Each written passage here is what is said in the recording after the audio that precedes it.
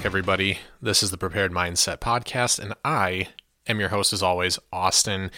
Got another episode for you guys this week. I would say this one is even cooler than normal in that my guest this week is Justin Day. He is a instructor for Finest Hour LLC. He's, owner, founder of Finest Hour, but he's here in Michigan.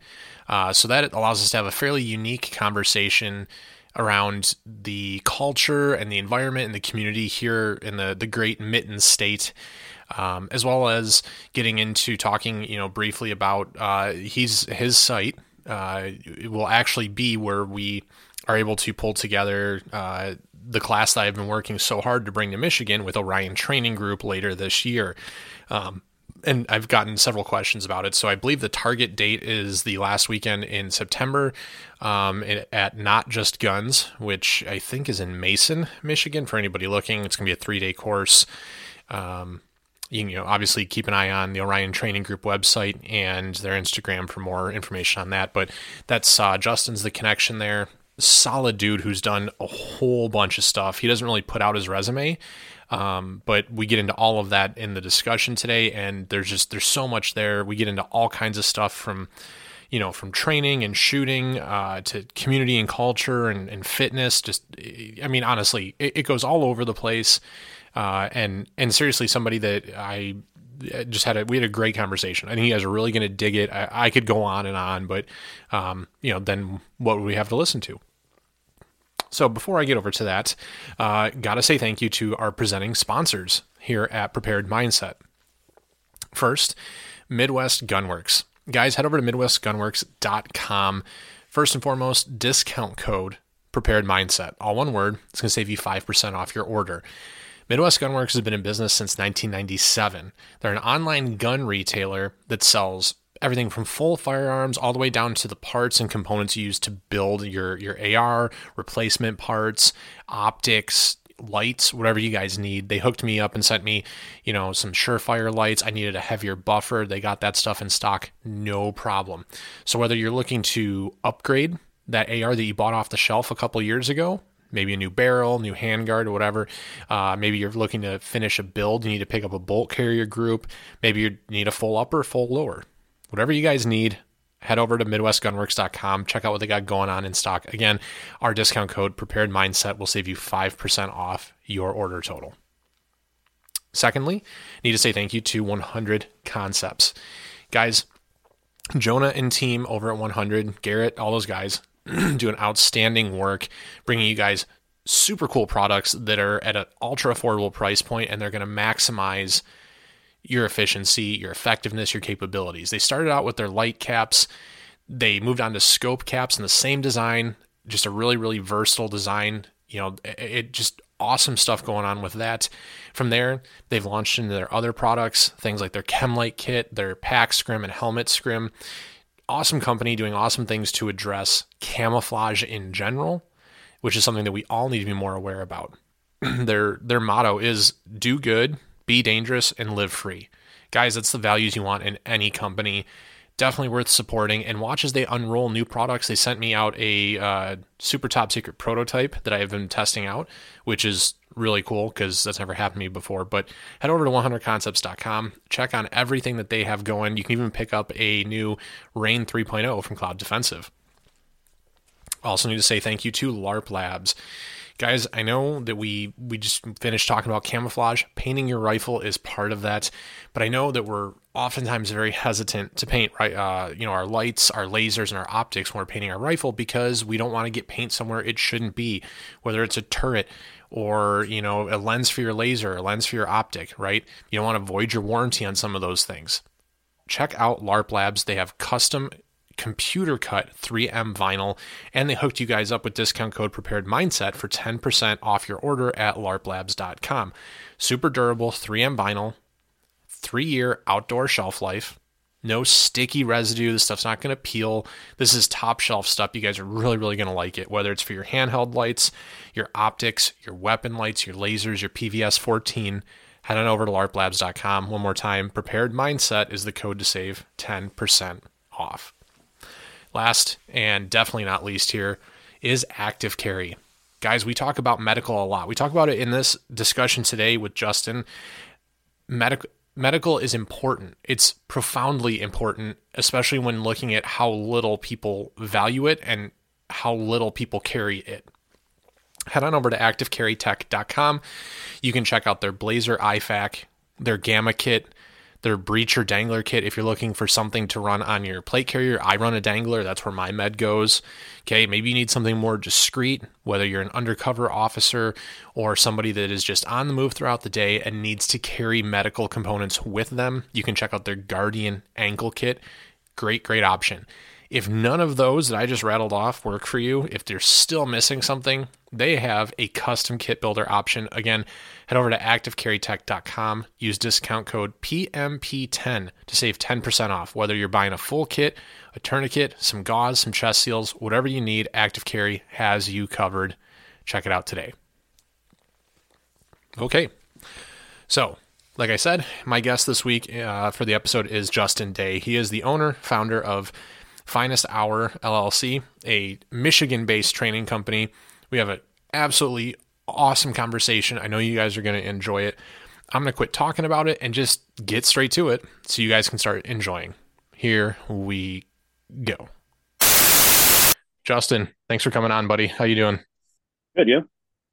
Not too bad, man. Not too bad. Happy to be able to get together. I know you've got a lot going on. For whatever reason, I've said this to other guests too. Every day that it's like the universe knows. Every day I have guests on the end of my work day. It just saves everything for the last like hour and a half, and then unloads on me. So That's that's this is nice.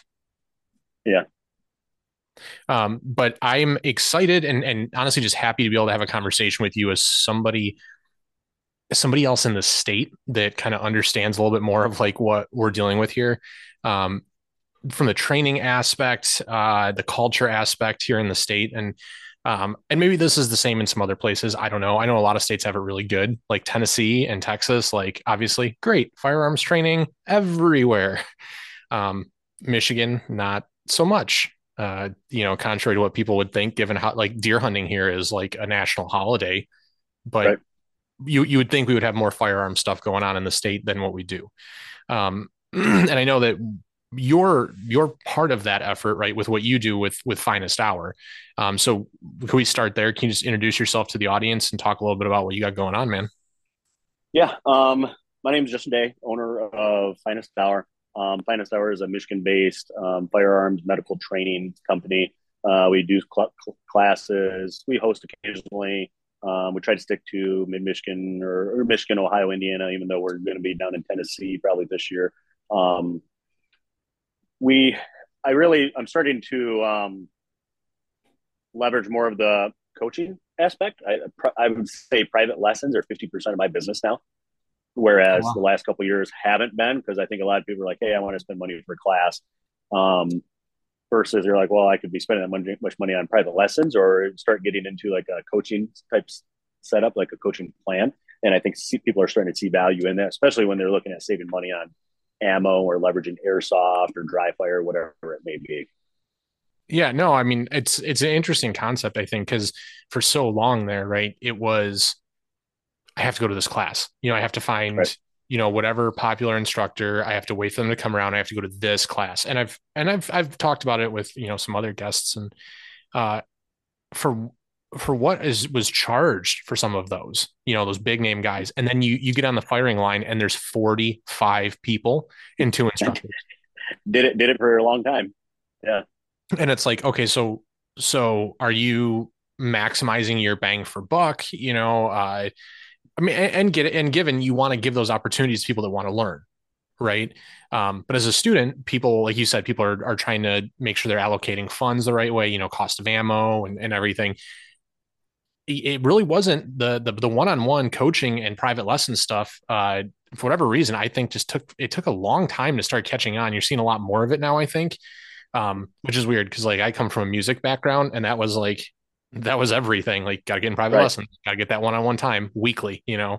Um, so I'm happy to see that that's actually gaining traction in the firearms world because there's a lot of parallels. If you're talking about performance-based outcomes and and training and things like Right. that, and personal achievement and development. I think that's probably the best way to go, honestly. Well, and it's weird because there's pros and cons to each, in my opinion. I mean, I did that obviously for a living for 3, 4 years, traveling nationally, teaching those big classes. There is something to be said about being in a class among other people. It formally puts you in that student role. So there is something to be said about that. But at the same time, like I tell people right now, when somebody's like, "Hey, I want to pay for this class," or "I want to pay for a real expensive like private day," and you're like, "Okay, how often?" Well, just one time. You're like, well, you want to go to your local gym and hire a strength and conditioning coach to teach you how to bench for 4 hours and then never see him again. You'd be like, Yeah. hey, what should I be doing? Should I be, what does my plan look like? Dry fire Monday, Wednesday, Friday, allocate 300 rounds for live fire on Friday, and then maybe every 3 weeks go meet with your mentor, your instructor, whoever it is, to get eyes on what you're doing and where you're going. I mean, we get students that just want to dump a bunch of money, and I mean, I got guys that come up from Indiana and Ohio monthly for private lessons. So it's like it's awesome because people are getting into, and I look at it from um, what really unlocked this for me was when I started doing Ironmans, like a training plan, a triathlon training plan. Like you're doing this day, this day, and then if you need to video something and send it to your coach for tweaking, awesome. But I made a video last night talking about it, and it's kind of like I relate it to like fatherhood.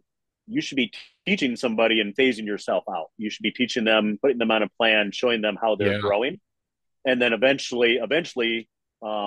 I mean, sure, they can come out once or twice a year to take like a fundamentals class and just bump up on whatever they're working on. But for the most part, you should be phasing yourself out because you're teaching them how to do these repetitions and how to get better at doing something and how you're training to be better, if that makes Right. sense. And well, yeah, because I mean, you get to a certain point, and you to your point, right? You should be teaching how to self-diagnose to an extent, Yes. not off the bat, right? But eventually, like I said, in music or shooting or anything really, there becomes a developed understanding, and you can start, okay, yeah, I dropped that shot, or oh, I pulled that left, and instead of going, okay, why did you do that, and then it's like, yeah, hey, my grip was a little soft, hey, I was rushing it, I was pushing it, whatever. Um, yeah, no, I mean, it's just it's something I think that builds more fundamentally solid shooters, which I think we need more of, especially I'll say in the context here of Michigan, but in general, right? Fundamentals are so important, and I don't think anybody would argue that. But it's also and I don't know what your experience has been, but in a lot of cases, it's what people want to skip, right? Nobody wants to spend time Yep. on the fundamentals. They want to go straight to, hey, when am I doing the speed reloads? Hey, when am I doing courses of fire and mag dumps? And it's like in several months, like you're not Right. even ready Right. for that. It's so far Right. down the And that's what I tell people because we get people that message me like, "Hey, can we skip your fundamentals class and jump into your advanced class?" And you're like, "Okay, you can, but you got to understand like our advanced class we start at like 50 yards with pistols. If you've never made a 50-yard pistol shot, you're probably going to be having a rough day. You can do whatever you want, but you got to understand that you're going to be regretting some decisions."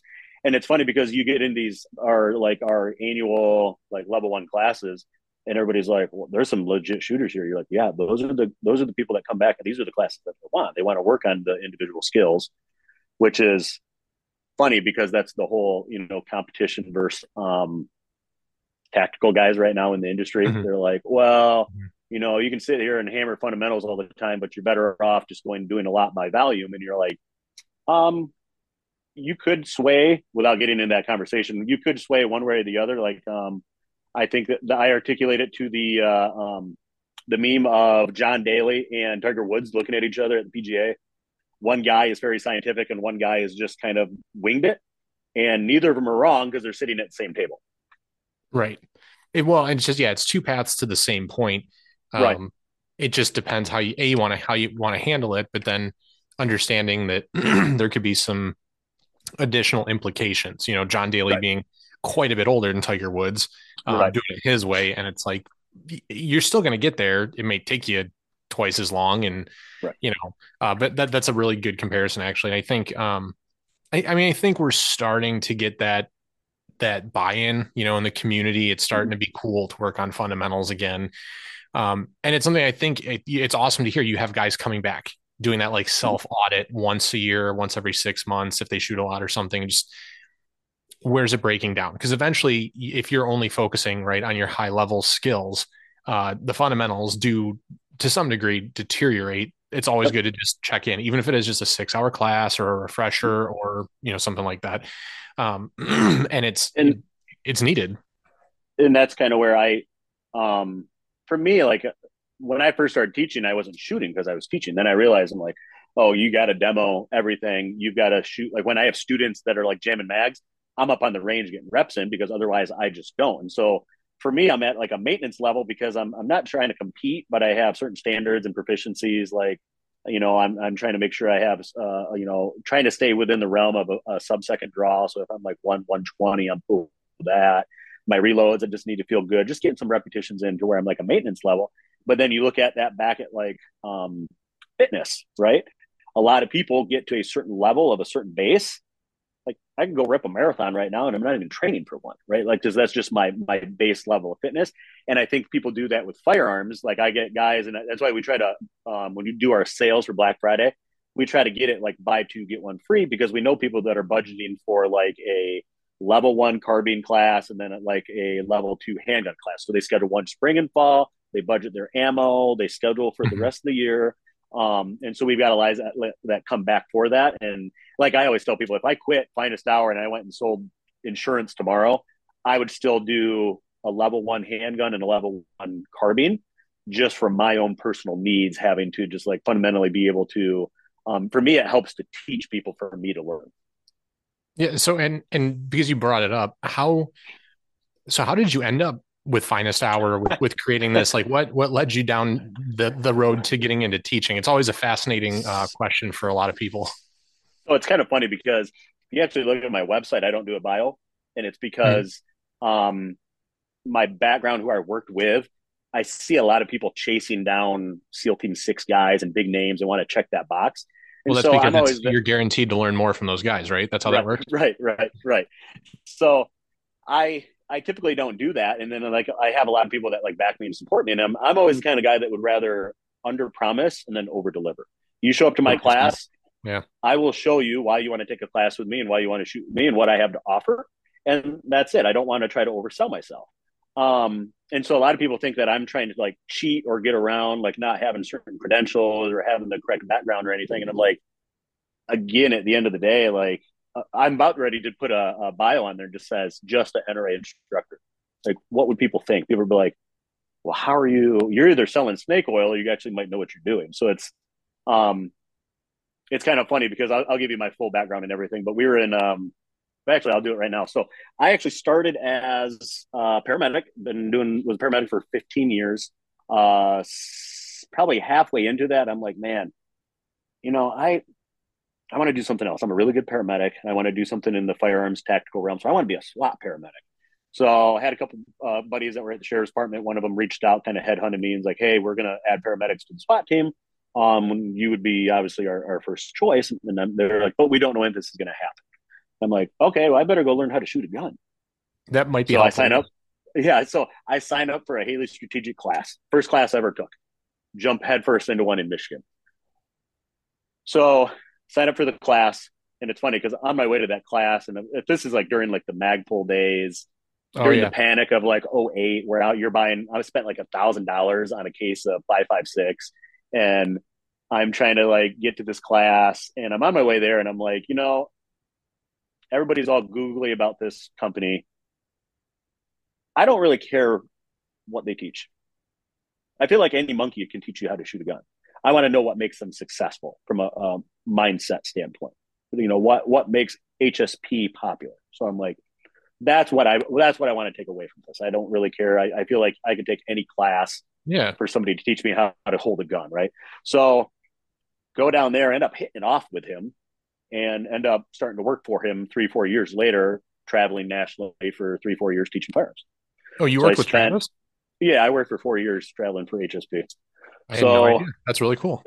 right. So it's kind of something like I don't really advertise it. But even then, you look at that. So I ended up getting on SWAT team. I was on the team for 7 years. Right when COVID hit up, I was at like the height of my drinking, chewing tobacco, you name it. I stopped showing up to stuff on SWAT for like a year. So they end up bumping me off the team. I end up stepping away from working in EMS, and I'm like, I'm gonna disappear for a year or two and just straighten my shit out, right? So I quit chewing like 3 years ago, quit drinking 2 years ago, lost 50 pounds. I do Ironmans, ultra marathons now. But going back to working for HSP, we're down in Ohio, I think. I don't remember where we were. We had a active dude from fifth group in class, and we invited him out to lunch or dinner afterwards. And I ended up sitting next to him, and we're sitting at the bar having a beer. And he looks at me, and he's like, "So what's your background? How'd you get here?" I'm like, "I have no fucking clue, man." Right? Like I'm a paramedic that started working for HSP. I'm really passionate about what I do. I geek out on fundamentals and sports performance and coaching and that kind of stuff. And he's like, "Well, dude, it's amazing because you're really helpful. You're helping me on my grip and my draw." And he's like, "Whatever you're doing, it's working." And I'm like, "That's awesome. That's you know what I mean. Like That's great to that hear. blow Yeah. right to blow. I mean, for somebody to be on leave from that realm, right? And that was kind of one of my first couple of classes where you start getting to work with dudes on the military side of stuff. As I don't have experience or background in that, right? Whereas like Travis and Bruce, the guy that the director of training that I traveled with quite a bit, um, getting to see the different backgrounds and stuff like that, and it was interesting. So that was kind of COVID hit when I stepped down from EMS. Sent Travis and Bruce a text, and I was hammered drunk, and I was like, "Hey, I'm stepping down. I can't travel this much." I had kids at home, and I was like, "I can't travel 12 times a year or whatever I was on the docket for." I kind of need to disappear and get my stuff straightened out, and decided I wanted to change the legacy that I'm leaving my kids. Right, show them that you can do hard stuff instead of Yeah. being gone all the time. Because that's another. You'll see that some of the national level instructors, they do it for a year or two, and then they stop doing it because they're like, it takes its toll, right? It's not a young man game by any means. Um, so that was kind of where I stepped down with that. Still in good terms with everybody like that, but I kind of do my own thing. Focus. Finest Hour has been my sole income for almost a year and a half, 2 years now. It's kind of interesting because you're like, this isn't going to work, but then it's working. But it's not going to work, but then it's working. Yeah. No, I can't even imagine like the ups and downs that must come with like putting that all together and the traveling and then, hey, I'm going to migrate to something that could actually be more work, but less travel, but Right. have more questions somehow. I can't even My imagine what that must be like living through that. my first class was well, and I was loosely kind of like helped out with stuff, and then I finally got a call. They hit me up, and they're like, "Hey, can you help with this class?" I'm like, "Where?" And they're like, "SIG Academy." And like, you understand, all my friends that are in law enforcement, the old school guys that are all like all shot SIGs. They're like, Mhm. "You're going where?" And I'm like, "Yeah, I guess I'm going to the SIG Academy to teach. Is that a big deal?" And they're like, "Fuck you, man." And we were actually in New Orleans on vacation. I had to leave early to fly into New Hampshire, and like my first day, and I met a lot of people in that class that I'm still friends with, like Soil Leader and those guys. Yeah. And I have to literally jump up at the SIG Academy, my first class, and demo a drill in front of like Boston PD, Boston SWAT, and I completely shit the bed, just completely trash it. And everybody's just like, "We're kind of nervous." I'm like, "What are you nervous for? Like, I just did this in front of 30 of you guys." Yeah. Yeah. Like I'm the one that just shit the bed here. Like, what are you guys nervous about? This should be easy. Right, right. So, I mean, that's wow. I had no idea. Like Yeah. that's a hell of a roadmap to get from from then until today with Which, Finest Hour. Um, which is weird because, like, how do you make that into a bio, right? Or it's like I did live fire shoot house instructor course right up in Grayling to get certified to use their live fire shoot house. But then like it's weird because I already know how to do that and I do a lot of that tactics anyways. But it's weird because like don't people don't think you're certified if you're not certified to teach something. Like the second I go to that certification, everybody's like, "Oh, he's certified in live fire shoot house," and you're like, "Yeah, did they tell you they teach limited penetration?" It's actually a bullshit class. It's a horrible class, right? But they're like, "Oh, I thought you were certified to like teach now," and you're like, "You are," but it's like same thing. Like just because you're an NRA instructor or just because you work somewhere, and you're like, that's why I try to stick away from the bio stuff because I kind of for me it weeds out a lot of students when people are like, "Well, I'd rather take fundamentals from a Navy SEAL," and then like then go take fundamentals from a Navy SEAL. I'd rather just not have this argument with you on social media. yeah. Well, I think that's you know, it's a double-edged sword, really, because you know Right, there are enough. bad instructors out there that's been something like not a hallmark, but it's been one of the positives of social media and YouTube and the internet is that you can start to kind of research some of these guys that are out there selling the snake oil and promoting themselves as being, oh yeah, I operated, I was with Delta, and I did this and everything. It turns out they were like an admin person that filed paperwork Right. in like an adjacent role. So like you breathed the same air conditioning they did, but you weren't, like, and Right. that's, I'm just making all those details up. I'm not telling anybody it's, specific, but we know those people exist out in the Right. community. But to your point, a lot of people start to get really hung up on the resume, and it's something that I talk about when looking at like music and stuff like that too. Is you can be the world's greatest musician or the world's greatest shooter. That doesn't mean you're going to be a good teacher. It Right. doesn't. Yep. The two things almost have nothing to do with each other. At some point, if you're just regurgitating the stuff that you've been told over the years, and some of it works well, right? Some of it works really well, so it's your go-to language on some things. I totally get that, you know. But if you can't understand something to the point where you can like say something and someone looks at you and goes, "What are you talking about?" And you can't Right. pivot and go, "Think of it this way," or try this instead, or whatever, or you fix that didn't fix the issue. What's next? But all you know how to do is repeat the same stuff that's been yelled at you during your time in the military, right? You're actually doing your students a disservice, right? Because they're Yes. paying a bunch of money and not getting a whole lot out of it. And that's, I don't know that we ever totally get away from that, in the community. Well, it's odd because I'm just as guilty of it. I mean, look at me. The first class I ever took, I didn't take any fundamentals class. I emailed them. They're like, "Can you do reloads?" I'm like, "Yeah, I watch YouTube. I watch your Magpul videos. I can do this shit, right?" Sure. Um, so I'm just as guilty of it as chasing that down. But I wasn't chasing it down because it was more of I needed to figure out what made him successful, and what made him successful for me, in my opinion, was being unrelentlessly positive all the time, right? And there's people in there. That's a whole nother side story, but um, I was just as guilty of it. But like I get students all the time. I'm like, you look at where we're at right now. There is a wealth of knowledge of guys coming back from overseas with real world experience, or even in law enforcement here, that they might not be good instructors. Yes, you can go take a class with them, and even if you learn Mhm. 1%, that's value added. But you have to understand, there's a lot of guys that are not good instructors or good coaches. I don't like the term instructors because instructors are. I feel like that's like we're trying to just. That's very formal. Like we're trying to teach you something, slap you on your ass, and send you on the way. Whereas I feel like coach, a word coach means that you have more invested, if that makes Yeah. sense. Yeah. It's kind of like what I do. Like you say, we have these guys with a wealth of knowledge that aren't very good instructors, aren't good at articulating or communicating ideas. I do introductions for every class, and one of those things is, what are you good at? It's actually your name. What are you good at? Favorite hobby, pastime, dream, aspirations, and stuff like that. And when I took my first class, we do introductions, and I tell students this all the time in class. I said, when we do introductions, I always thought that it's like a self help class. Like, are we going to do trust falls next? Like, we're making a team, we're meeting everybody. Like, but it's not until you start teaching that you start understanding that's actually the instructor cheating doing an introduction. Because if I'm doing a class, let's say I'm doing a CPL class or a medical class, and I have a guy in class that's an electrician, and I'm like, "Hey, do you know how when you test the resistance on your outlets?" He's like, "Yeah," and you're like, "That's what an AED does when you put the pads on somebody. It's testing the resistance going through their chest." And he's like, "Oh, that's value added, right?" Yeah. So then that's also I've got a coaching book or a coaching guy that I follow listening to a podcast, and it's crazy because a lot of stuff he talks about, which makes successful coaches, I already do that. I didn't know that I did it. One of those things is building a relationship with a student, and when you're doing an introduction, sitting here looking them in the face and looking interested, listening, building trust, Right. instead of just being like, "Okay, here's what we're doing for class. See you, bye." Um, Being interested in their dreams, or how they communicate or how they learn and stuff like that. It's just adding value to the instructor and the whole situation, the whole dynamic, right?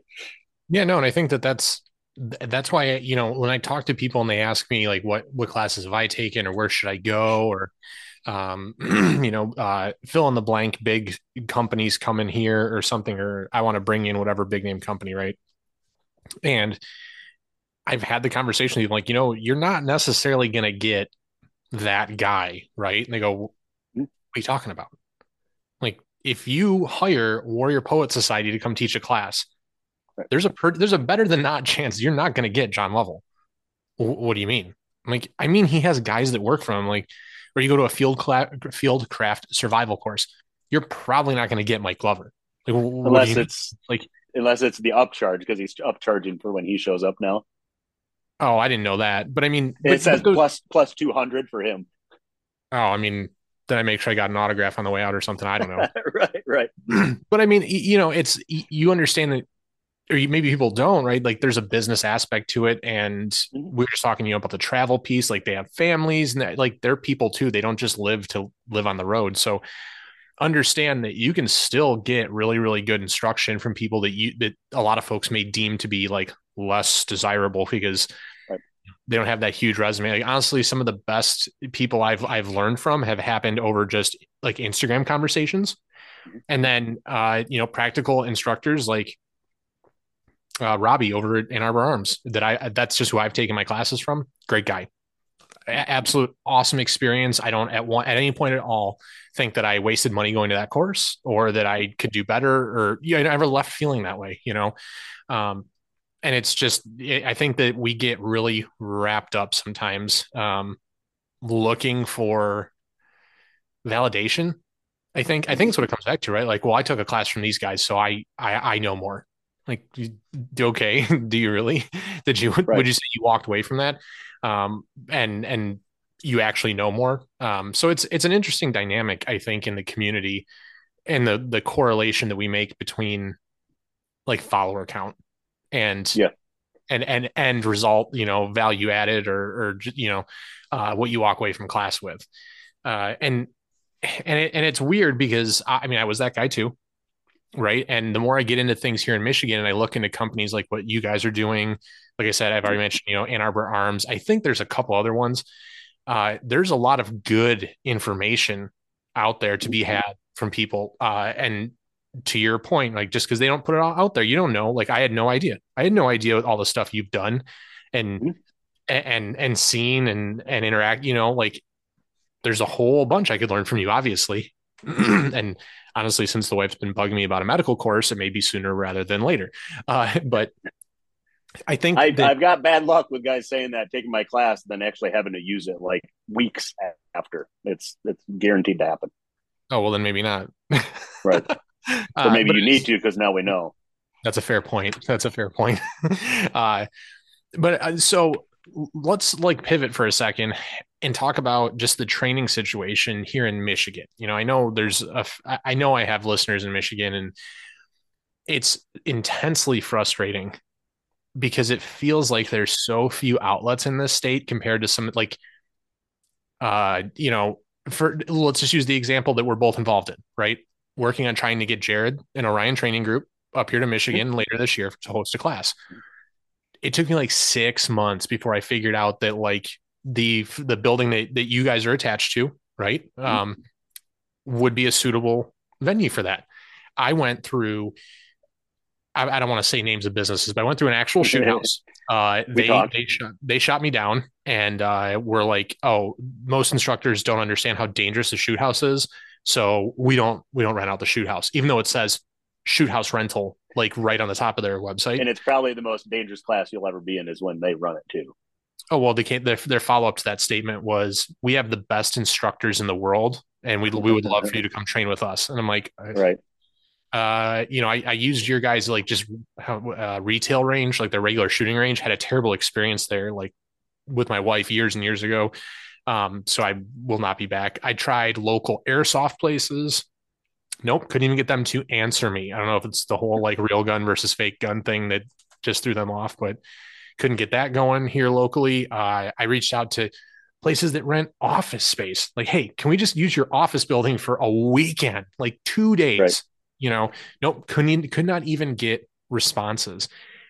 And I got to the point I actually reached out to like a state senator. I was like, is there something going on in the state that we like don't have shooting ranges or like why all of our real estate, instead of being used for anything even remotely firearm related, is turned into golf courses? Like, is there some reason for that?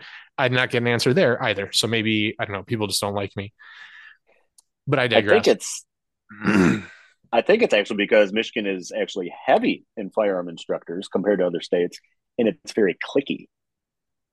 See, I don't, I guess, and I will admit that I haven't really done a whole lot of digging and investigating into the instructor community here in Michigan. I didn't realize we had, and, and it seems like every couple months I'll get a name dropped of like a company. And they're like, "Oh, you ever train with these guys?" And I'm like, "I don't even know who that is." "Oh yeah, they're great. My buddy took their class." I'm like, "Okay, um, where are they at?" And like, "Oh yeah, So, they're over here." so to go a little history on that, this is just from what I know. Um, there was so I think the first company in Michigan was MDFI, Michigan Defense Firearms Institute, which was originally owned by Steve Fisher. I think Steve branched off and went to start working for Magpul and sold it to Trek and a guy named Key. And then there's another guy in Michigan, Brad Patriot Defense Training, who I used to take classes with and help, and then he kind of just disappeared. Trek still runs MDFI. MDFI has been the biggest and probably the most longest standing in Michigan. They went silent on social media probably a year or two ago with everything going on. So they do not Facebook or Instagram. They partnered up and I think they partnered up or hired the guys from Steadfast Applications over on the west side of Michigan. I got a couple of mutual friends that are mutual friends with all of them. They've been around this. I tell students all the time. They're like, well, that's like your competition. I'm like, I talk to Trek like once or twice a year. Like, hey, how's this range going? Or what are you guys going over here? Like, they put out good content. I mean, if they didn't, they wouldn't be around, right? And Mhm. that's we have people that take his classes and then take mine, or vice versa.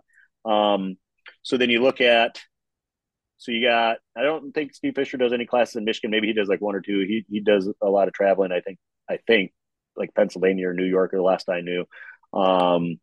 MDFI purchased Spectacle Lake Outdoor Club with a group of guys down by Albion. And so they redid all that from what I hear, and they're doing classes down there. Then you got MTC. You guys got the guys up at MTC. They do classes. They're Yeah, booked literally all through the year from hosting people up there, and because they have a we full partnered. they have a full facility up there, right? Like a shoot house, Yep, and yep. they're pretty decked out. But that's They're northern it's Michigan. crazy because yeah, it's crazy thing is typically we were just talking about that, like right. You look at a lot of guys that are experienced and they're not very good customer service. They're not very good instructor driven stuff like that. And you look at the guys up there and you got Greg, Claire, and Bob, all Marines or Army, Special Forces, huge bios, right? And they're nailing the customer service and they're nailing down instruction. And I mean, their range is literally booked, but not only is their range is booked, but then they're also opened up for their members. So they're not pissing off their members booking the place out. We partnered up with for two classes with them last year. So I was up there twice. I just talked to Greg today. So, yeah, it's interesting because, and then they have a 1,100-yard range. So again, it's 2 hours north. It's a ways up there, but you can fly out of helicopters and shoot 50 cals up there. Like there's nothing up there. It's kind of nice. See, I had no idea we So yeah, had something like that here in Michigan. I had no right, idea. right. And And that's I think Michigan got so 8 years ago it was really clicky. And that's why there's still some people that are on there like, oh, you guys talk to this or that, and you're like, yeah. I mean, I'm not very competitive. There's some people that I don't follow or I block, but other than that, Michigan's Michigan's pretty clicky. There's usually east side, west side, or then you get people that are looking at branching out and going around a little bit more. Um, but yeah, I think they're or and then you can also look at it this way. Those names have been around for a while, right? So you got people that are taking those traditional classes, but then you have this new generation that are looking at other type of classes and other instructors, um, where things are starting to pop up on their radar, social media wise, probably. Because you're yeah, always going to have those instructors that are attached to stores and ranges, like you talked about, and that's mhm. going to be typically your clicky kind of fuddy kind of setup. Um, so I think that's where they just kind of stick to their own little demographic area and don't really Yeah. expand past that. Well, and it's something that as we, there's like a kind of like a cultural shift, right? Because we're starting to see these the new generation kind of come into the shooting community, and it's very social media driven. It's very Yep. internet centric on a lot of things, and the values are a little bit different, than I think they were with some of the older shooters and things. So we're kind of in a state of flux, I would say. But the the frustrating part for me, not knowing like everything you just rattled off, obviously, that Right. Right. there was, even a reasonable amount of access here in the state was, uh, like I said, trying to get Jared and Orion up here to teach a class, and got so many comments from people. Oh, just go to Ohio. Or go to this company in Ohio. Go to the Alliance Right. Range in Ohio. Go to Indiana. Oh, come down to Tennessee. Come out to Pennsylvania. And I'm like, I don't here's something that I think when we talk about giving back to the community and building the community, that I think people are very quick to focus on me, me, me, me, me, right? What can I do to get my training immediately so I can come back and then, like you said, right, you're not going to take one class and then you're done, right? Like you need Right. continued interaction, things like this. So going off to another state and taking a course from anybody, right? And then just coming back after one class, coming back to your community, your circle of friends, I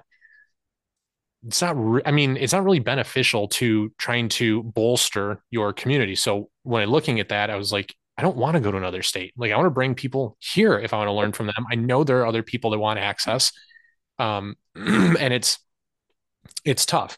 Um, I honestly I had no clue. All that stuff you just rattled off, I only knew like maybe two or three. Like I've heard of MDFI and MTC, basically in name only. Mhm. Because I think MDFI is out by like Port Huron or something like that, or They they do teach classes. classes out there. Yes, that might Yeah. be it. Yep. Because I had a couple of friends that I recently connected with that were like, "Hey, I took one of their courses. It was really good." I'm like, "Oh, I've never actually heard of them." And then I go to look for them on Instagram and I don't find them, and I'm like, "This Yep. sounds weird," but that makes Right. sense. You saying that they ducked out of social media, and Yep. that's I guess that's the complication that the new generation has to deal with is playing by the rules of social media to share this Right. information and stuff. And Uh, I think they bumped up from a I think from a personal standpoint they don't from their training, but I think because I think that was more of a I haven't spoke with them since then. I don't know if that was a personal decision, but I know the range that they went in and purchased, they had a group of people that went in and purchased it. So I think they're trying to be a little bit more active on that to try to bring more awareness to the range and get more membership and more community around that because it's a great location, it's a great range. So I think they're trying to drive membership and stuff like that there. no, and that's great. I think you're starting to see a little bit more of that now with companies. Like you said, in the Magpul days, it was all touring the country, right? We're Mhm. gonna, coming soon to a range near you, and Right. it's almost like a carnival act in that regard. And the prices were exorbitant because travel prices were exorbitant. You just said 2008. I remember that was like my first or second year of college, and we're gas getting up to like four and a quarter a gallon, and and then the hourly pay rate was like seven and a quarter. So I'm like, great. So I get like not even 2 gallons of gas for every hour that I'm working. Fantastic. So I couldn't The even days of imagine. putting a $10 or $20 bill in your gas tank, and then you're like, "That's got me for the weekend. I'm all set." Yeah, I couldn't even imagine, honestly. Like when I was balancing that, I was just bad at finances then. Um, but we're seeing, some of these changes, and now some of these companies are attaching themselves. I think Ridgeline Defense, I was listening to another podcast, and they bought a facility as well. I think out on the East Coast somewhere, maybe. Um, and it's like you're attaching yourself there. And hey, it's a more like community centric approach, I think, to training. And I think that's helpful, when we're Yep. talking about, hey, one class ain't going to do you. Like one class a year is arguably not going to help. Um, you really need to try to be getting out in I think, right, two classes a year minimum, um, in various topics. Doesn't mean you have to go to shooting courses. I think finally we're starting to see more focus on med, and communications is starting to be popular as well. Guys are finally starting, I think, to take the whole ham radio thing seriously again. Maybe we'll see. I don't want to pull out all the stuff that we're.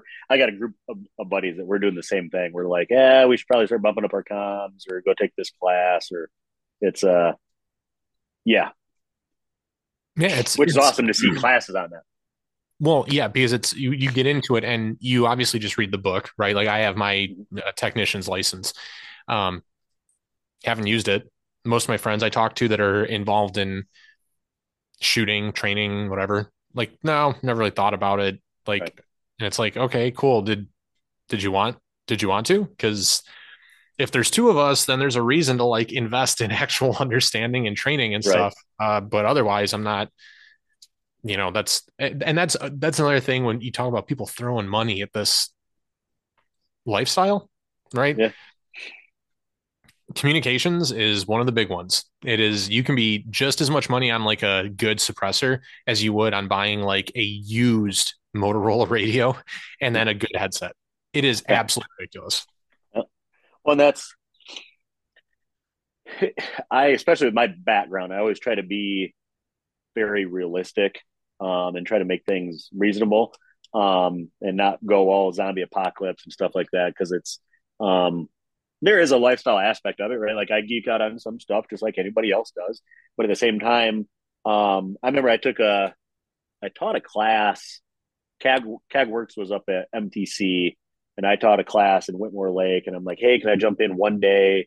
I work for HSP. I jumped in for a day up there, and I ran up there, and they're like, well, if Garrett would have been here, we'd be running a mile. This was while I was still drinking and chewing, and I'm like, fuck you, I ain't running a mile in a class. Like, are you kidding me? But like now, you look at it, and kind of what my training company and name was based off of, like Finest Hour. Like when I first got on a fire department when I was 19 years old, we had a fatal car accident on a fire or wherever it was, and I'm helping hold the backboard, and they're doing CPR on this young kid, and I'm like, I'm helpless. I have no idea what to do. So that's kind of where I'm like, I don't ever want to have that feeling again where you're unprepared. So that's kind of where Finest Hour, firearms, medical training, all that kind of comes into it. But now it's came even more full circle for me right now because, like, imagine having night vision, firearms training, spending and budgeting and doing all this stuff, and your kid dies because you don't have smoke alarms in your house. And it's the Uh, same thing for like fitness. Like imagine, and I try not to throw stones because I don't want to piss people off. But at the same time, like imagine carrying like a 2011 really expensive gun, but then going to the zoo and some guy picks up your kid and is like, bye, and runs away.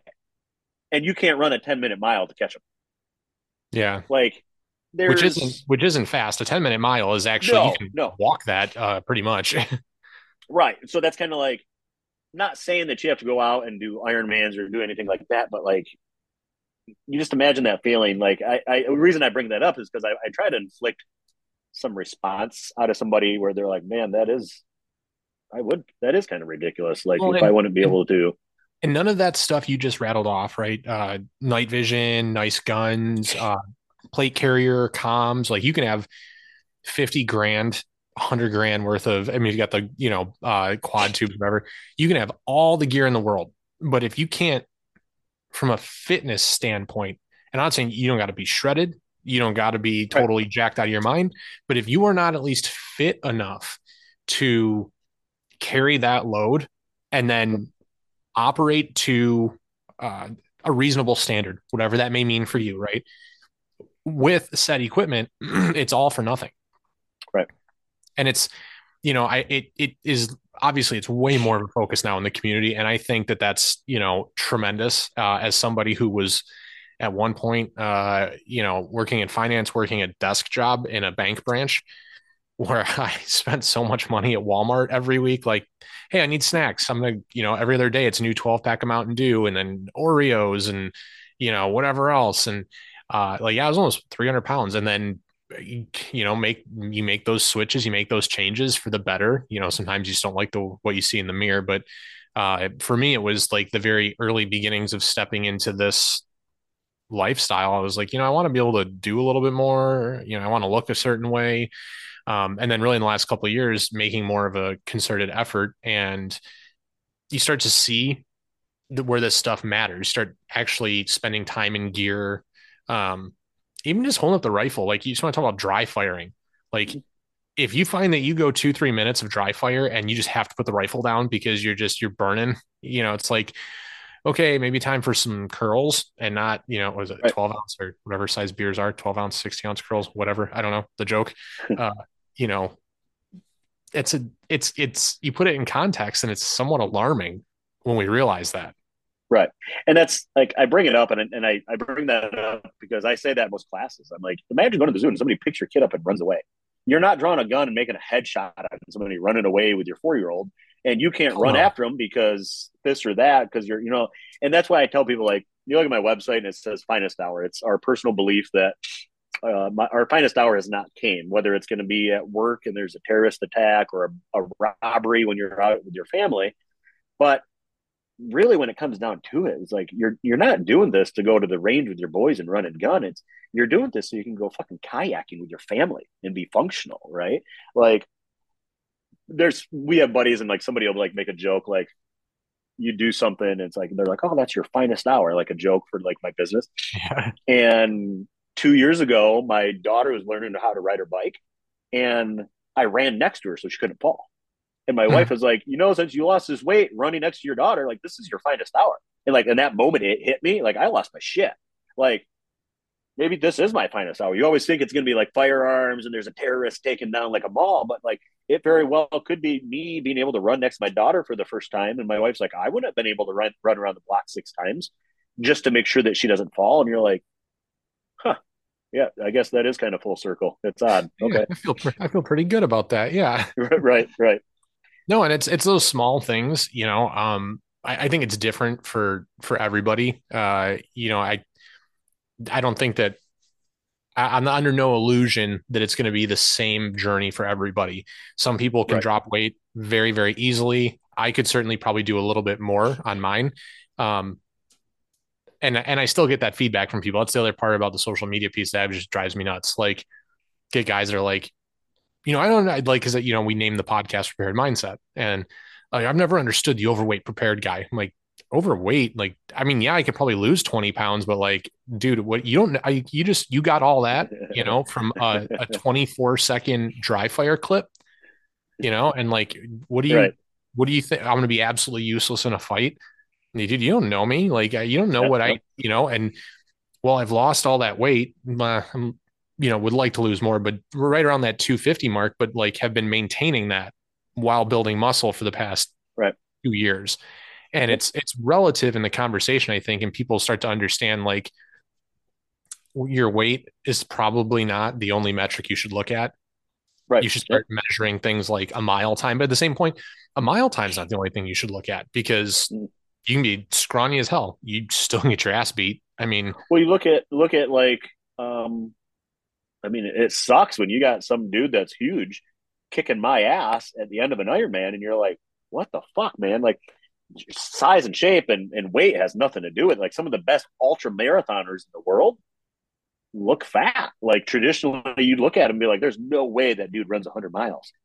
And it has nothing to do with it, right? Like, they're doing zone 2 heart rate running, and they can sit there and have a conversation with you, and they can eat pizza and run all day long.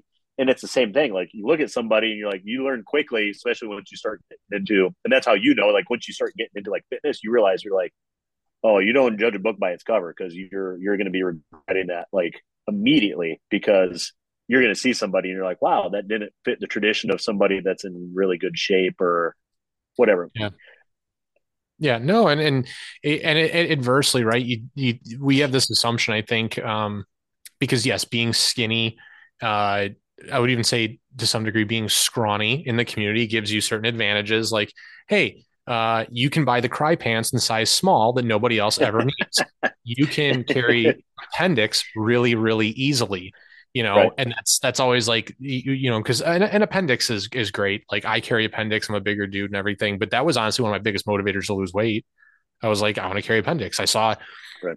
sounds dumb, I saw videos of Lucas from TRX Arms, and I was like, carrying appendix is badass. Like, I want an appendix rig holster, and like, I took the holster I had and I slid it up front and everything, and I was like, ooh, this is not. I'm not doing this for any length of time.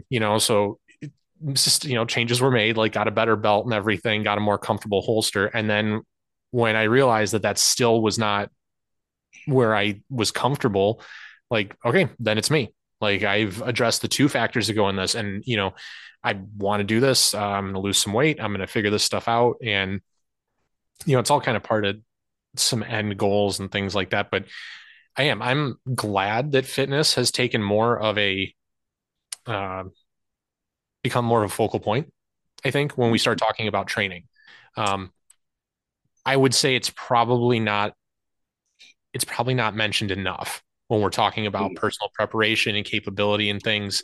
And I think there is the overall assumption that if you fit that prototypical American male, where you're 5'8" to 5'10", and you're 180 to 220 or something, like if you fit in that quote, air quotes here, generic mold, that just by osmosis, because your average size and weight, you will be okay. Right. And it's just not the case. Like No. cardio is a thing. Cardio sucks, but it's a thing. Like how long can you go? Right. Stamina. Um, and I guess to that point, how did you get involved in marathoning? Because I'll be honest with you, like that sounds fucking miserable. Like I hate cardio. So it's cool because I watched I see you've been posting a couple of things. And it's awesome to see because I've got something I thought about today when I saw it and I wanted to talk to you about it. Knowing that we're going to do this podcast, which I'll remind me to bring up. But so I didn't play any sports in high school. I literally started drinking when I was 15 years old, like Nice. partying. I hunting, your typical redneck. Hardly graduated high school. I swam in high school for 2 years just for fun. But then when they're like, "Hey, you got to shave your arms and your head," I'm like, "Peace. See you next year." When I'm training, like I didn't want to compete. Um, so I swam for 2 years, kind of like whatever. And then I got into, I drank, chew, and all that for like the next 10, 15 years. Um, so right when I was stepping down from HSP, I was at my height of drinking. When I say my height of drinking, like I was drinking like 12, 14 beers a night, like just crushing beers. Damn, dude. I spent thousands of dollars on a YouTube channel downstairs. So I have a YouTube channel, camera, everything all set up. And I would do like hot takes just to like tweak stuff. And I would look and I was like 200 pounds. Like I'll show you a picture. Like I was huge. I'm like I got down to 158. So I was 200 pounds. I'm 5'9". I got really just bloated, huge, out of shape. And I'm looking at myself. I'm like, dude, you can't do this anymore. Like I can't do a YouTube video. I can't stand the way I look. Right. Yeah. And then I'm just like, step down from EMS. A lot of that comes from PTSD, which that's a whole nother conversation. But I'm like, I'm going to disappear. And just kind of straighten my shit out and try to figure out what it is. And so I was playing around I got into running one winter. Reason I got into it is because it's shitty weather out. And I'm like, everybody's complaining about it. I'm going to embrace it. I'm going to go run in the winter. And that's Yeah. kind of when I started falling in love, which is weird because my wife ran for MSU. She's a collegiate runner. So it's weird because she grew up doing that, but then she hurt her ankle and can't do it as much anymore. And I'm doing the stuff that she wanted to do. So I started getting into run like 5, 6 miles here or there. And I'm like, her favorite race she ever did was the Detroit Half Marathon. So I signed up for that in October during 2020. Obviously, they canceled it.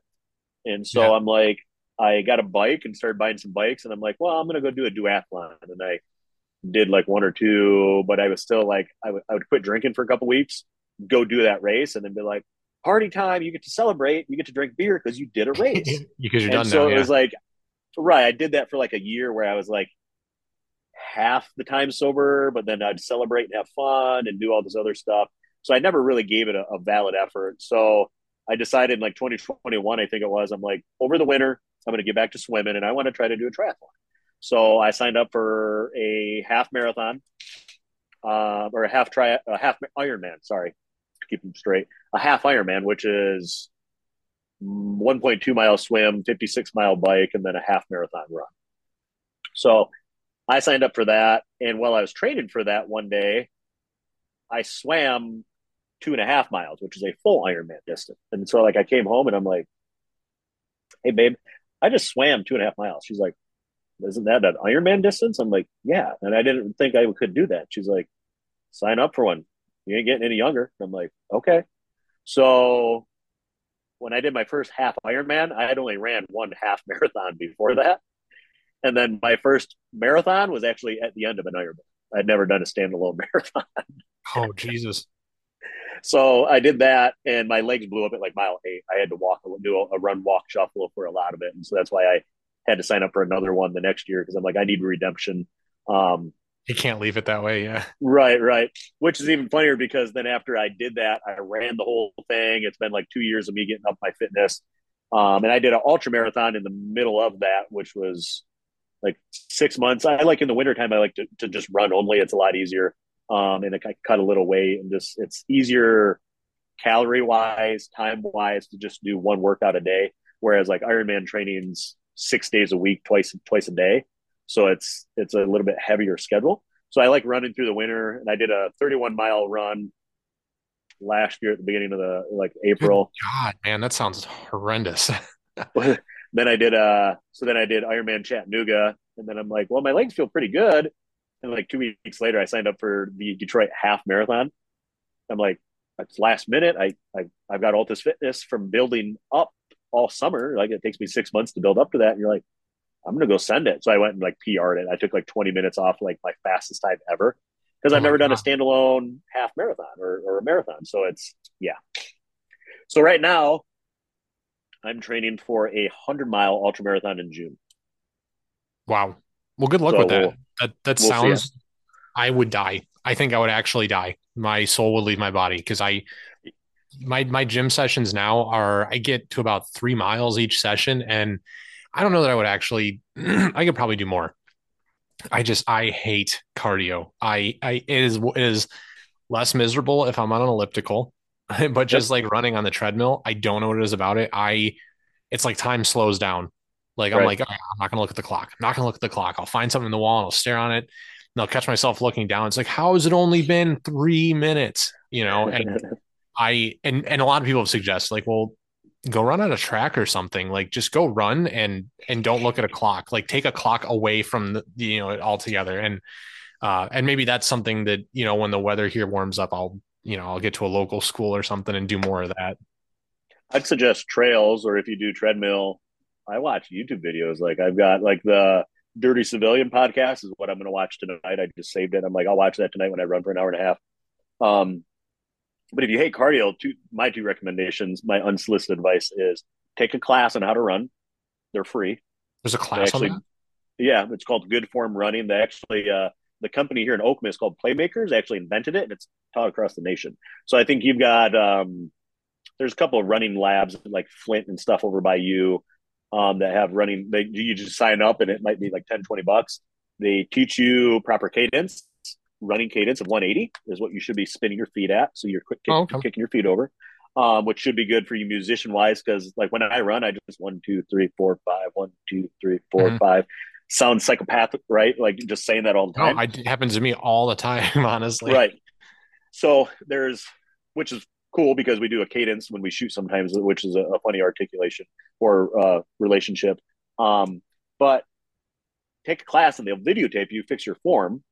But then also the other thing is slow down and just be like, okay, I'm 3 miles. I like to tell people to start for time. And then because if you know you have to go run for an hour, you're going to slow down and you're going to make your that ideal zone 2 heart rate where you can just sit there and have a conversation. And then next thing you know, you'll start being able to build and build and build and build on that. Because a lot of people go run, they do cardio and they just run as hard as they can for 3 miles. And they're like, I might do that once a week. Otherwise, I mean, I did an hour on the treadmill last night and I did a live video talking through it because that's how slow you should be running. And if that means a 14-minute mile for you, do it. You know what Yeah. I mean? No, I mean That's the that's what we were just talking about. Like your mile time may not always be a good metric right. for, what goals you're trying to achieve. What was the other point that you wanted to bring up? Oh, so how long have you been doing the fitness thing? It's been a couple years now. I mean, I was very reluctant going into like 2020. My wife was like, "Oh, let's go to the gym," and I'm like, "I really hate the gym. Could do Right. something else, like I don't know, go to the doctor or the dentist or something." Like, I, you know, I just, I have never been a huge athlete. Like I was very big on marching band, in high school. Just always felt very uncomfortable at the gym. Like Planet Fitness. Like I never knew what to do, and I was always afraid of being one of those memes of like guys, inappropriately using gym equipment because they just have no idea what's going on. Right. Um, so I was just really against going to the gym. And we finally started towards probably the end of maybe like 2019. We went for like 6 weeks, like 3 days a week or something for 6 weeks. And I was like, getting to the point, getting into, I think maybe it was like over the holidays in the winter, like, right. We got into 2020 and then they shut the gyms down, as just as I was getting to the point where I was like, we had like a month, I think, where we had that 6 weeks. And then like I was in like a month of, I looked forward to it. Like I really loved the gym. I actually, we had like a solid process, and we would come home and she would make breakfast for dinner. Like, so we just have like a lot of eggs, like 2 pieces of turkey bacon, just being healthy. And like, it was a whole thing for us. I really enjoyed it. And then, 2020, they closed everything. People, by the way, outside the state thinking that they had no idea. Like friends I've talked to in like South Dakota and stuff, they're like, you guys couldn't go to the gym. I'm like, no, they closed the gym down for like 7 months. We couldn't And buy seeds. Like, what are you talking about? yeah, we couldn't do anything here. So that was like 6 or 7 months where I was like, oh, I'll definitely do stuff around the house. And I didn't. Like walking the dogs around the block was about as much exercise as I really gotten. So as soon as I got going, like I stopped, right? And then they kind of opened the gyms up at the end of 2020 and it was totally miserable because you still had to wear a mask and everything. So really the beginning of 21 was when I started taking this seriously, being more regimented and not even just, hey, I'm going Monday, Wednesday, Friday, but I'm going Monday, Wednesday, Friday, and I'm going to start having like a process, like I'm going to isolate these muscle groups on these days, for 3 months, and then I'll change it up in another 3 months.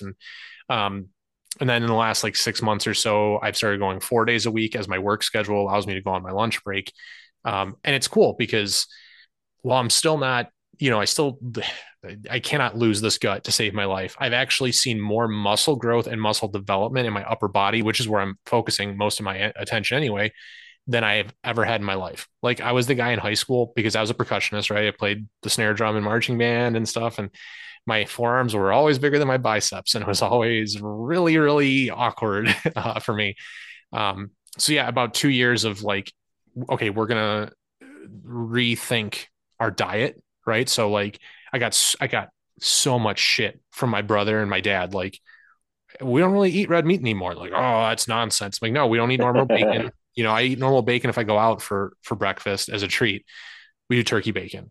We got Exact same thing here. yeah, we got a lot of rice out of it. We go straight to quinoa for almost everything now. Turkey for instead of like ground beef, we'll do ground turkey or ground chicken. And here's the one thing, like, because I mean, everyone kind of has like that junk food stuff they really like. And all jokes aside, I love a good hot dog. Like I really do. Mhm. So we found that like Kogel's, which I think is a Michigan company too, they make chicken hot dogs in the Yep, yep. casing and everything. And they're like half the price and like half the calories. And they taste exactly the same. So like we switched to whole wheat buns, we'd eat those things, and I could have 2 or 3 of those and feel like I just had like a really good cheat meal, and I didn't really. And it's kind of it's a lifestyle change, but I mean, you start to figure out some of the things like how do I kick pop? You got to do it. It's like quitting Right. smoking. I was totally irritable for the first 2 weeks and then I got over it. I did. I used Chantix to quit chewing. It was that day I went to CogWorks class, and I remember teaching handgun class because like there's a guy who kept putting his finger on the trigger, and I'm like, I'm pretty fucking sure I told you during the safety brief to take your finger off the trigger. And my assistant director's like, actually, you skipped over that one. I'm like, why would you not tell me that? And it was because I was on Chantix. Like I just completely just spaced out, and I'm like, Oh, wow. okay, I'm glad we're not teaching a 2 day class because apparently I don't know where the hell I am or what's going on. But it's yeah, we're the same thing. Like it was funny because my aunt came over the other day and they're like, "You guys are making meatloaf with ground turkey?" And you're like, "Yeah, we haven't had ground hamburger in probably 2 years, right?" I even did vegan for like 8 months, training for that ultra marathon, just to like crazy cut weight, counting calories, running 200 calorie deficit. Which running, I can do that. It's when I get back to triathlon Ironman training and I'm doing 2 days, like I got to have Yeah. calories. There's just I Well, mean, I that's could literally go eat pizza right now and then get on the treadmill and run, and it's just like I've kind of trained my gut to that. But then Well, again, just people because don't you're vegan, understand. You have to just not eating is not an option because people make those right? jokes. They're like, "Hey, you know that weird feeling in your." My brother used to do it to me all the time. You know that weird feeling in your stomach? That's your body eating itself. And maybe if you let it happen a little more often, you lose some of your fat fucking ass. I'm like, ha ha ha ha. But seriously, like you have to eat. Like your body needs X amount of protein. And it's different for everybody, depending on your weight, your target weight, your size, male versus female. Like all that stuff has some role in it. Like you have to have protein. You have to have calorie intake. Like there's a lot that goes into it, and like I found out, and it wasn't until I talked over like last year, talking with Devin from Tactical Cowboy. Um, I was getting like a third of the protein every day that I needed. Right. And he's like, yeah, that'll cause a lot of issues. Like you're working out a lot and everything, but if you don't get those calories and you don't get that protein, you're not gonna end up like it's your body can't. And that's a tough realization for some people because you're like banging your head against the wall. Like, dude, I am doing all the things I should be doing right now. Why am I not getting it or getting to where I want to be? And it's like, well, because you're not doing it the right way. You have to here, you can eat more, you know. Right. And that's the crazy thing is because like just because I was like vegan for like 8 months and I was like just kind of playing with it, seeing how it went. Um, Doritos are vegan, but they're Really? not good for you, right? Like that's Right. it's a Yeah. lot of people are like, well, I'm vegan. You're like, well, that doesn't necessarily mean anything. Um, because I was always playing around with like, well, I'll cut out red meat and I'll do like turkey or fish.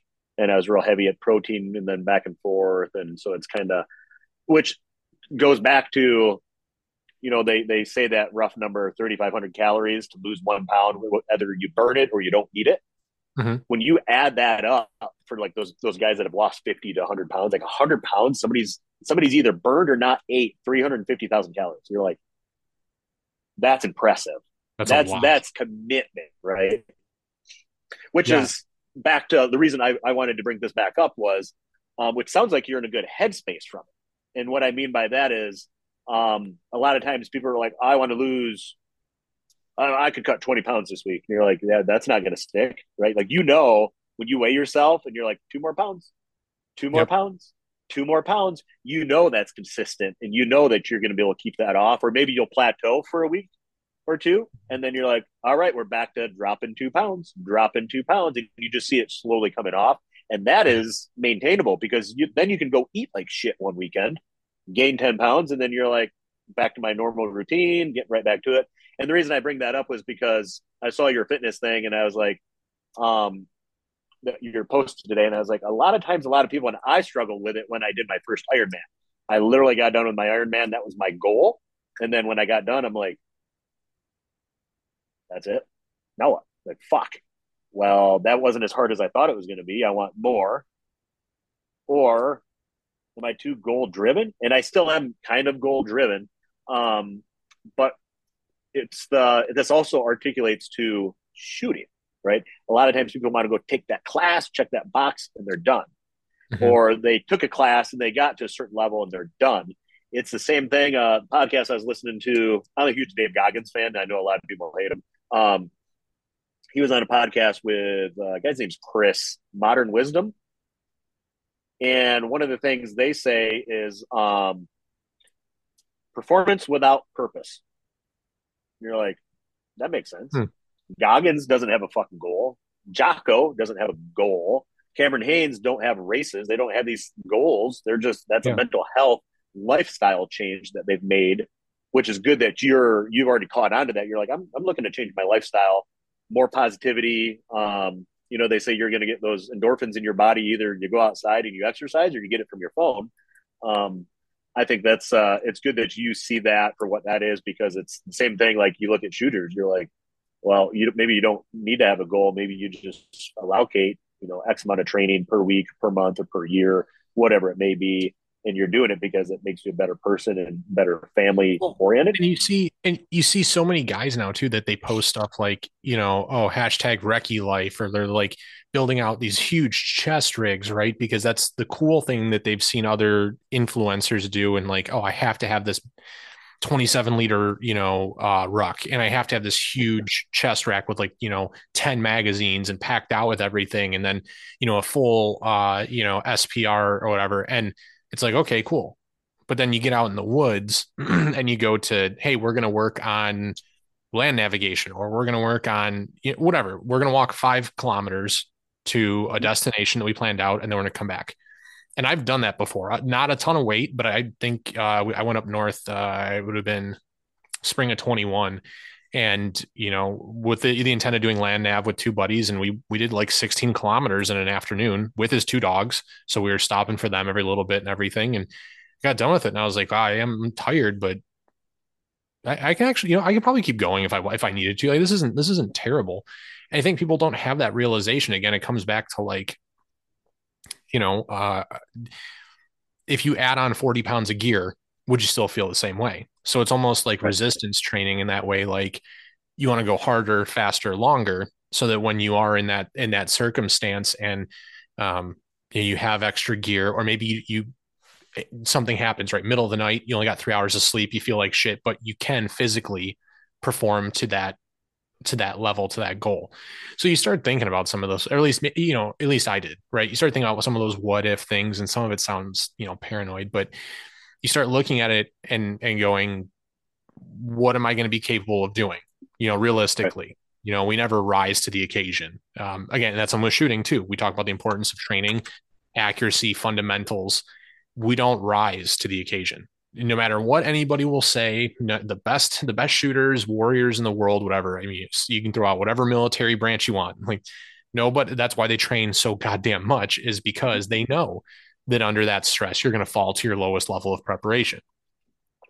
And it is not just shooting centric. Like that's something that you can remedy with a narrow scope, right? But everything's relative. Well, and that's I always tell students in class. Probably one of my favorite classes is CPL classes, right? Which a lot of people make fun of. It's probably one of my favorite, which that could be a whole nother topic of conversation. But I tell students it's a male thing. It's a younger male thing, or maybe it's an older male thing, that we still think that we can do shit that we used to be able to do, right? And unfortunately, these are real guns with real consequences, right? Especially Yep. when we start talking about some of this stuff. So it's like you it's not like we're going golfing and we're drinking beer and we're like, hey, I'm going to Happy Gilmore this and then break my driver and it's going to be funny and we're all going to laugh and videotape it. It's like, if you've never made a 25-yard headshot on somebody holding a knife to your wife's head, don't do it with a Glock 43 in Walmart parking lot, right? Oh, Like, Jesus Christ, please don't. Yeah, no. right. So it's like, you look at some of this stuff and you're like, we got to have a realistic expectation of like, hey, do this, or what are you truly capable of? That's like me running. I got attacked by 8 dogs last year and got hit by a car running. I People are like, my local police department's like, when are you gonna start wearing a body camera, dude? Like I ran through two Wait, weeks ago, ran seriously? by a car. Yeah, Eight I dogs ran by a and one car. car. 4 kids got out of a car as 2 cars pulled up in the back of this park, and 15 kids just started fighting. And I'm like standing there, and I'm like, I'm not getting in the middle of this. And then 2 kids are down and they're kicking him. And I'm like, fuck, I Oh, got to call now 911. you, So yeah, I now you started gotta. calling. So I started calling the cops, and they drag one back, and I'm like, cops show up, and of course I know a lot of them, and I help train and do a lot of stuff with them. They're like, dude, you got to start wearing a body camera. I'm like, dude, this is ridiculous. But it's weird because I get students in classes that are like, do you carry a gun when you run? And you're like, what am I? You know what would happen if I shot every dog that ran towards me? I'd shot like 8 dogs this year, right? So it's like people have that unrealistic, like, okay, this dog's latched on my arm and I'm trying to like put a muzzle in its head without shooting me. Like you got to have a more realistic expectation of like what's really going to happen if you've been attacked by a dog. Have you seen people attacked by dogs? Like it's yeah, like we had my old neighbors had 2 Chihuahuas and uh, they came over and like nipped at our ankles, and I had a family member who was like, "Well, did you shoot him?" I'm like, what am I going to do in a court of law? I'd be like, I feared for my life, so I shot the Chihuahua. From a Like, fucking Chihuahua. Like I mean, it's the most violent breed, yes. they really are. My grandma had one, and they used to have to lock it in the bathroom when we came over to visit because, and I was like 4, so like we were almost face to face. Like we were. I mean, they are. They're super mean dogs. I Right, I love dogs. I have 2 of my own. They are yep. gigantic assholes, and I love them to death. But like, yeah, no, no on the Chihuahuas. No, Right. absolutely not. So that's I always tell people that in class, or at least CPL class. I'm like, guys, you got to have a realistic expectation. Like if you take a CPL class, buy a gun, strap it to your hip, you're not going to Jason Bourne with it, and you have to understand that those bullets have real consequences. So So you should probably let me ask you that too. So realistic expectations, because you see so many people that post crazy dumb shit on social media. Do you carry a gun when you run? no. I carry a fixed blade, which is not popular in Michigan. Um, And do you carry a gun when you go to the gym? Like you're sitting there working out on the squat rack and everything. Do you have a gun? Like, Off body, yeah. okay, because I I've got see. a so I've got a badass little like Patagonia sling bag, and it makes me. I wear skinny jeans, and it's Patagonia, and it looks like a hippie, but there's fucking 96 rounds and 9 mil in it, right? And flashlight and bags and med kit and all that stuff. I just hate those guys that they do the humble brags on social media and they're like, what the fuck do you call it? The Filster, the Enigma, right? Oh, I can wear Yeah, this in right. gym shorts, I can wear this, whatever, in sweatpants. And they're like, I go run for 7 miles and I always have a gun with me. And like he'll put a video up of him like in his garage doing like pull-ups and stuff. And uh I'm not gonna say the dude's name, but I'm thinking of somebody in Right. specifically, and and he's got his gun on him. He's like, always have it with you. I'm like, dude, I do not know. Like, So I it's can't. There's no way I'm it's doing. it's weird. So this is another conversation that I have with students, and I'm like, guys, you guys need to carry a gun everywhere, especially today's age. You need to fucking carry a gun everywhere you go. But at the same time, you get these guys that are like, I'm not going to this concert with my family because I can't carry a gun. And you're like, you should. You should experience other things in You're life you're with your missing out on family. a lot of life by taking that Right. Yes. hard stance. Yeah. You can be smart and still have things in place off body. That's kind of my thing is a lot of times like when I have dog attacks, it's like, fuck, he's on you, right? Like I'm not going to be able to unholster a gun. I would actually rather carry a gun for the family or the owners that are getting upset once you start having to deal with their dog because they can't. Like that's more of a viable option, in my opinion. Yep. But I'd rather have either pepper spray or a knife or something like that to just get dogs off, get the dog off you quicker. And a lot of times, a lot of that can get avoided too because a lot of times people run. I wear a really bright fucking light, or I'll run a really bright fucking handheld. And a lot of times when they're running up to you and you're at nighttime and you put lights on them, like they don't know what the fuck you are, right? They're like, oh, he just disappeared, right? And you're like, I can't bite Yeah. it because that surefire is blinding me. There's other options to that, right? So it's funny when people are guys are like, oh yeah, I run. You're like, dude, I have to tape my fucking nipples.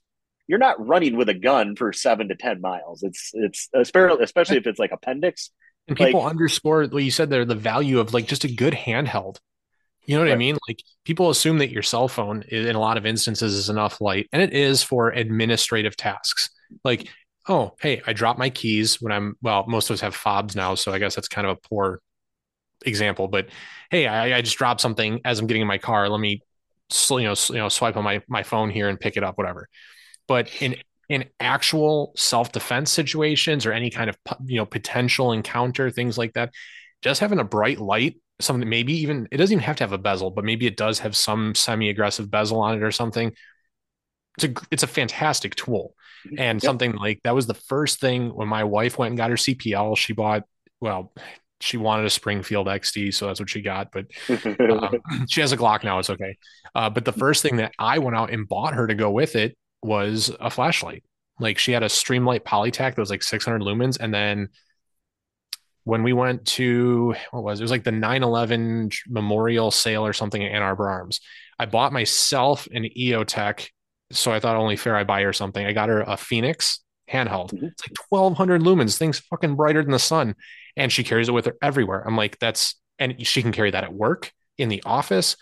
Like most places will permit you a flashlight. And it's a Right. great deterrent. Just like you had Yep. mentioned with dogs, with people. I mean, someone trying to sneak up on you, once they know that they're there, and then with something that bright, everybody knows they're there. Like Yep. the jig's up, man. Like you might as well just, throw it in now. Well, that's the last one was that last snowstorm we had here in Michigan. I run at night exclusively because I'm really big at getting fitness and exercise in, but not robbing my family time. So I'm either up at 4 in the morning or I'm like tonight, I'm going to start running at 9, 10 o'clock and do an hour and a half. Yeah. So I'm always at nighttime. And that last snowstorm I was running, I was actually running down the street from my mom's house and two pit bulls came off a porch after me. and they were chasing me. And the second I turned around and my light was on them, which I'll explain how my lights are set up, they stopped and they're like, they're looking like, obviously lights in their eyes, and like, what the? I was chasing somebody, and now it's just a light. Like, I don't know what to bite or where. Yeah. The only time that I went hands on with one was the one that flanked me because I had my lights in front of me. It squared up with one, and the other fucker flanked me, kind of like one of those Velociraptors.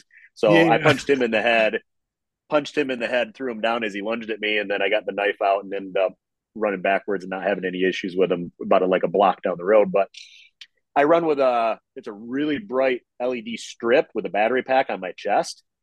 And one of the reasons I use that is because like your typical handhelds are really good for distance, but trail runners are using multiple LEDs because if you try to run with just a handheld, it's a one directional light. If you put if you even you put two or three LEDs next to each other, it creates shadows. So when you're trail running, you see rocks and roots, whereas a normal light is Yeah. just very one dimensional, which is weird. The firearms industry hasn't really caught into that yet. Like putting a second light, maybe to cast a shadow to give you a little bit more depth of field or something like that. The It's because cons it of it doesn't look as is cool. It just doesn't look as right, cool. right, right. The cons to it is um, it is very kind of like the most of those LEDs are kind of like Surefire's Max Vision. It's really bright for like 20 feet. So if you're like 11 o'clock running some trail system like me and you hear a noise and you're like, shit, you can only see 20 feet with that navigation light. So it's nice to have a handheld to punch out in an emergency. Or if I'm running and I see a car coming down the road the wrong way, I can signal or put some lights into their eyes to let them know I'm standing somewhere or whatever it may be. So I usually run a standard navigation light, and then I'll run like a handheld Surefire E2D or whatever I've been wearing. Yeah, and again, I mean, you don't even have to. Those aren't even that expensive. They're usually No, under $100 or something. Um, and you're starting to get a lot of aftermarket support, at least with the Surefire stuff. I know some of those allow if you can swap out the head on it if you want to go to something more powerful. Um, if you want to make it more capable with like your concealed carry, I know like the Theorem switchback, right? Like the finger rings and stuff, those are real popular. I run one. It's mostly at this point just for manipulation and ease of use. It's actually for me, it's kind of annoying to try and use with my firearm. And I carry a 43X. I have trained with it and trained with it, and I just cannot be consistent enough. So I just got a Streamlight, like a TLR6, which is not a good weapon light, but right. it's better than nothing. And unfortunately, I was the dumbass that bought my 43X at the beginning of 2020, pre-lockdowns. And then, of course, like 6 months later, like, oh, here's the 43X MOS. I'm like, well, shit, great. So I had to pay, $150 to have it milled for an optic. And now I can only have access to the world's crappiest of lights. But it is better than no light. And, you do what you can, but it's impossible to overstate how important just carrying a light with you is, and not something, one, don't buy Olight. Don't ever buy Olight, right? And two, have it be something that you can manipulate. These little pen lights, or like the Olight, the batons, the little like 2-inch long little things that look like a D cell battery. Like you can't manipulate that. If you try, you're probably going to drop it, and then you're really fucked. Yep. Get something a little bit larger. If that means you have to change the purse you carry with, ladies, or if you're a guy, you have to get jeans that aren't, form fit to you, like, then maybe that's something you have to look into. Yep. And again, that's something that's more permissive than a fixed blade or a firearm or pepper spray or anything else. As I tell people, I might not have a gun on me, but I definitely have a flashlight and a knife. I usually carry a Microtech and Surefire stiletto on me all the time, no matter Yeah, I whether I'm mean, gun or not. there's tons of options out there, Yep. honestly. The knife thing is the only thing I'll say with that with people is like, if you're dedicated into carrying one for self-defense explicitly, like, get some instruction. Like, Yep. in Yep. my mind, you can do even more damage to yourself carrying a blade than a firearm, just because, you know, uh, it's close up, it's personal. If you're going to end up using it, I carry a knife every day, but it's usually like a Leatherman or like a Spyderco or something. Like, Yep. I really like my pocket knives. And some people will cringe at that, as I just said, Spyderco. Like, I have nice ones. I have a Microtech. I have, some custom stuff and everything. But uh, for me, it's the last thing. Like, I would not try to fight with a knife. Well, and I would not. that's kind of my back when I worked EMS, I carried two knives, and people were like, and that was before I knew any better. People were like, "Why do you carry two knives?" And I'm like, "Well, one's for cutting boxes, and the other one's for cutting people, in my opinion, right?" Um, so that's why I always carry like a karambit. But then I realized I'm like, I I have no idea how to fight with a karambit. So like now when I run, I just carry one of those Benchmade ring knives, which is just a long stick with a ring on it, so I can literally grab it with Oh, gloves, pull it out. the sock P dagger. Yeah. Yeah, yep. So I can strap that to my running vest or whatever, or put it on my belt. It's easy to grab in a hurry, and then I can either poke it or grab it and punch, and then stab at the same time. Something small that I have some kind of a chance using, like I have a Microtech out the front knife, but I'm like I'm never gonna fight anybody with that, or I can't imagine. You watch some of those guys do some of that stuff, and you're like, yeah, I probably should carry a karambit because I have no idea how to use any Yeah. of that. No, I'll get myself in more trouble than I know how to get Yep. myself out. Right. But hey, man, this has been outstanding. This has been a great conversation, honestly. And certainly, I think I'm probably gonna look into your medical class. I think I saw on your post like March, right? Next month, you guys have one, March or May, something with an M, I think. Yeah, we got a couple med classes one way or another coming up. We've got just a standalone med class, and then we do some combative medicine classes, like a 2 day, so you get in some. Can you hear me? Yeah. Yep. We get into some of the combative medicine is kind of like a TECC, TCCC framework, but it's not through their actual organization. So I get to tweak what I want to do. So we do that like on day one, and then we'll throw in some one-handed manipulations, and then we start doing like tourniquet drills and stuff like that. And then we have a everyday medical class, which is just a standalone classroom only, where you get a CPR first aid certification. And then we cover IFAC contents and usage like tourniquets, hemostatic agent, chest seals, and stuff like that, and treatment guidelines. Stuff that's probably a pretty popular class. That's that class that I've had a lot of people take, and then they're like 2 weeks later, they're like, "Dude, I just put a tourniquet on somebody." I'm like, "Glad you took the class." So where can people go to find more information on you and also that class if they want to sign up, or just get some more information on what that all entails? All of our classes are so my website is finesthourllc.com. Our classes are on there. We're pretty heavy on Instagram and Facebook. I tell a lot of people to subscribe. I try to leverage email probably once a week because I know social media is so bad at throttling our reach. So Yeah. I try to like once a week say, hey, these are the classes that are coming up. I'll put it out in an email. I hate being a used car salesman when it comes to classes. My wife forces me to do a lot of the stuff that I do now because I'm just like, if you like the class, sign up for it. If you don't. Like I hate trying to upsell and do all that.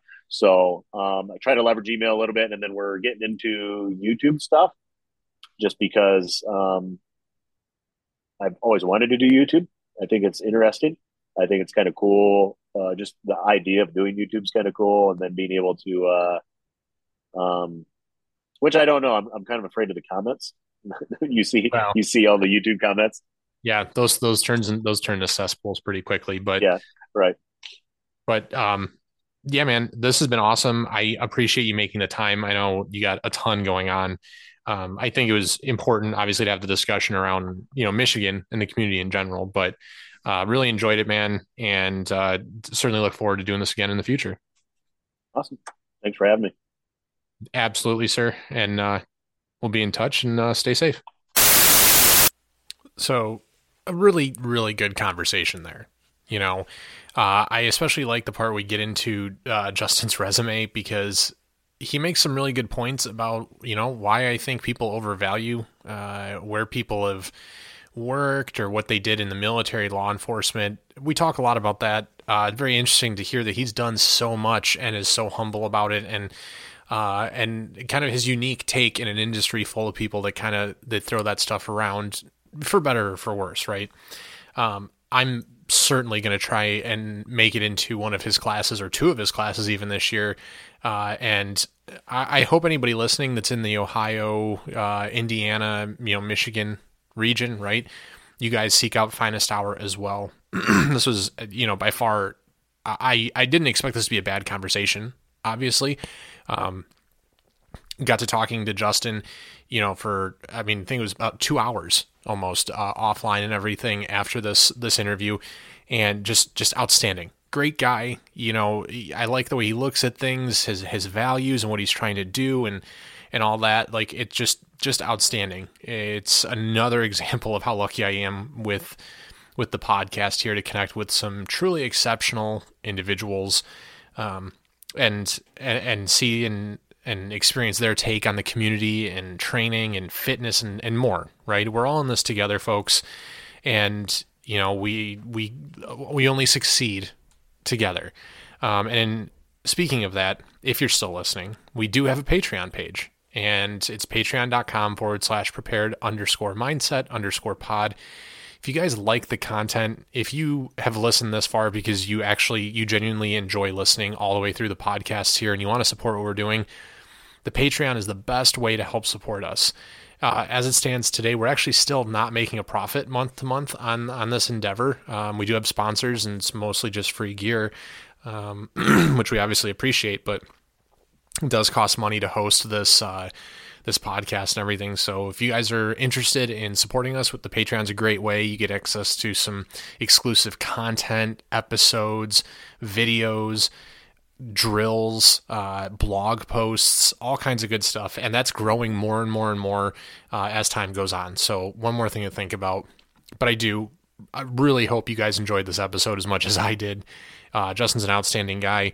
And like I said at the intro here, that's where we'll be hosting for the Orion Training Group class at the end of September, their 3-day flexible surge course, which I am greatly looking forward to and super happy to have found such a facility that's able to put everything together for us.